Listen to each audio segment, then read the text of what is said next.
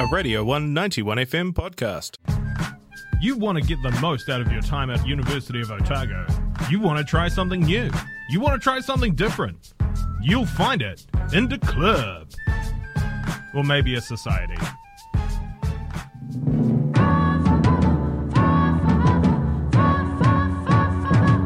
Right, you're back on the One Radio 191 FM. In fact, you didn't go anywhere. I always say that. I'm back on the 191 FM. And it is time for In the Club. And I'm joined by Lauren Dewhurst, President of the Otago Disabled Students Association, and Vice President Sean Printer. Morena to you both. Morena. How are we today? Good. Not too chilly either, which is great. Yeah, it's not too bad. It is a gloomy Thursday in Otepoti though. Rightio. So it's a new association, the Otago Disabled Students Association. So what exactly are the aims of the association? Sure. I'll take this one. So our aims are really around our four principles, and that's around inclusivity, advocacy, accessibility, and allyship. Sort of the onus to some degree as far as advocacy being on accessibility and inclusion, and the allyship, I suppose, being a focal point around the fact that people identify with disabilities differently. It's very much an umbrella term, and yes, people might consider themselves impaired or have an injury but not want to associate with the community under that label. And so we found that's given us a lot more traction to build the community for us to be able to advocate, but also just to bring together like-minded people in a place where they can socialise without the barriers which society can put on them. Now, So you're formed now. So is this a case of, do you think the uni has disabled students, needs in mind when it comes to formulating things on campus? I think ultimately yes, though like with anybody, they could always do better. And so I think that we are wanting to be able to hold them to account and to advocate more for our disabled whānau on campus. Mm-hmm. The university have a fantastic disability information and support service, which has helped and does help many students, and I think it's had a real increase in the past few years. So they do really well with what they've got and what they're needing to do. But there's always, disabled voice does get forgotten sometimes. So I think in the last few years they've been a lot more aware and have started really including us in different conversations, particularly around accessibility, and really starting to think about it. But we want to make sure that they don't forget. Yeah, and I guess it must be quite important to have a collective voice, because it can be quite hard if you've got something that you want to bring up with your department or with the university and it's just yourself and you're alone, because I guess a lot of the times organisations, if they are doing stuff for disabled students, it's quite optical, so they won't necessarily know who, they might go, we know someone's disabled if they're optically disabled, we can see that, but we don't necessarily know that they are if we can't see that they're disabled, you know what I mean? Like, you might have an autoimmune deficiency or something like that. So there might be issues that are there for you, but that issue can't be seen by the people in power, right? So it's important to have a group like yourself to be able to speak up for those people, right? Yeah, and I mean, 1 in 4 New Zealanders has a disability of some kind, whatever that looks like, and so it really does, affect so many people and has such a great impact that it is so important to be aware and have that education around it. Off-campus learning abilities, something that disabled students have been crying out for, more opportunities, crying out for a very long time, Sean. COVID changed things a lot for everybody. Everybody was forced to learn from home, with more classes going online, more classes, things being recorded, and the like, and more classes are being recorded now as well. But things seem to be going backwards a little bit with departments, looking like maybe they're not getting enough support. Some things that were online are now no longer online, and you've got a bigger workload on existing staff because students are back on campus again now. Some students are. So do you think there is enough support for students that may miss classes for a myriad of reasons, or just can't attend classes in the first place? Do you think things have gone a little bit backwards? I wouldn't say they've gone backwards per se. I think that COVID did a really good job at highlighting the potential for progress there, and something that we're really fortunate for is the Disability Information and Support on campus, and they do a great job at advocating for students on accessibility needs.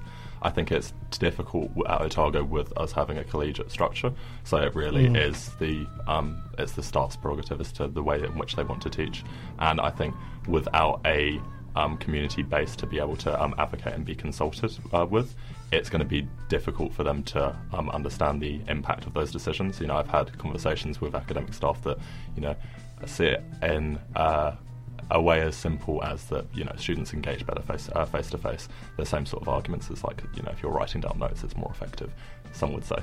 Yeah. But, you know, without having that community to be able to advocate and consult, then they're often going to be none the wiser, and it's much the case. You know, I think it's the case when you look at intersectionality or other cases of social impact. It comes down to education a lot of the time, and yeah, I think that, you know, COVID's done a good job at highlighting that, and we're really grateful for the resources we have on campus to be able to tackle those barriers. Yeah.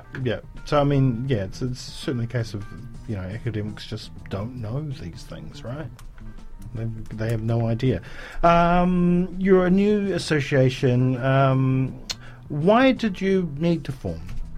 Why do you think that, you know, was OUSA and student support not doing enough to advocate for students? I definitely don't think they weren't doing enough. I think they're fantastic in their own right. I think it just sometimes, you know, without being tokenistic, you know, we have all of these other associations that are targeted at different student groups, so why not have one for the disabled kids? Yeah. You know, like, I think sometimes disabled voice can get forgotten in conversation, or, you know, disabled voices aren't even in the room because they're sort of seen as something that shouldn't be included or doesn't need to be included. And so having our own association means that we can really strive to ensure that we are included in those conversations, and also just to sort of hopefully break down some of those stigmas and things, which seems to have happened over the last few years. Like, it's a lot more accepted by society to, you know, have a disability, and, you know, people aren't quite as ableist as they used to be, which is huge. And, you know, we are at the end of the day just normal people, and, you know, we do study too, you know. It might have taken me 7 years to do my undergrad, but heck, I graduated at the end of the year, and I'm going to have the biggest party ever. Amazing. That's so amazing. So, and the thing about this as well is it's not just about advocation, right? It's about community building. Yep, getting you know, everybody together. Is that right, Sean? Yeah, absolutely. I think really the base for our community has been our disability meets, which have been running weekly. They're on Tuesdays and Thursdays, alternating from 2 to 4. And it's been fantastic seeing people collect in the space, really with, you know, disability being the common denominator, but it not being really what reduces people's identity, or it's not what it all boils down to. It is sort of coming back to what I said earlier, I suppose, that people are really able to you know, socialise there without those barriers. Certainly there's, if you look at Otago, it's a very big sporting region. There's also, with any uni, that social drinking culture, which, you know, students with disabilities can't always engage in, so it's great to be in that space where those barriers are removed. Yeah.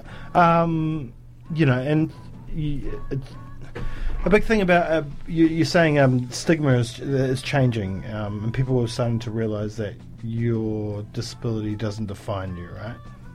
Yeah, and that's really important. All right, so how do people get involved? If people are keen to get involved, then they can find us on both Facebook and Instagram. On Instagram, we are Otago DSA, and on Facebook, we're just Otago Disabled Students Association. Yeah.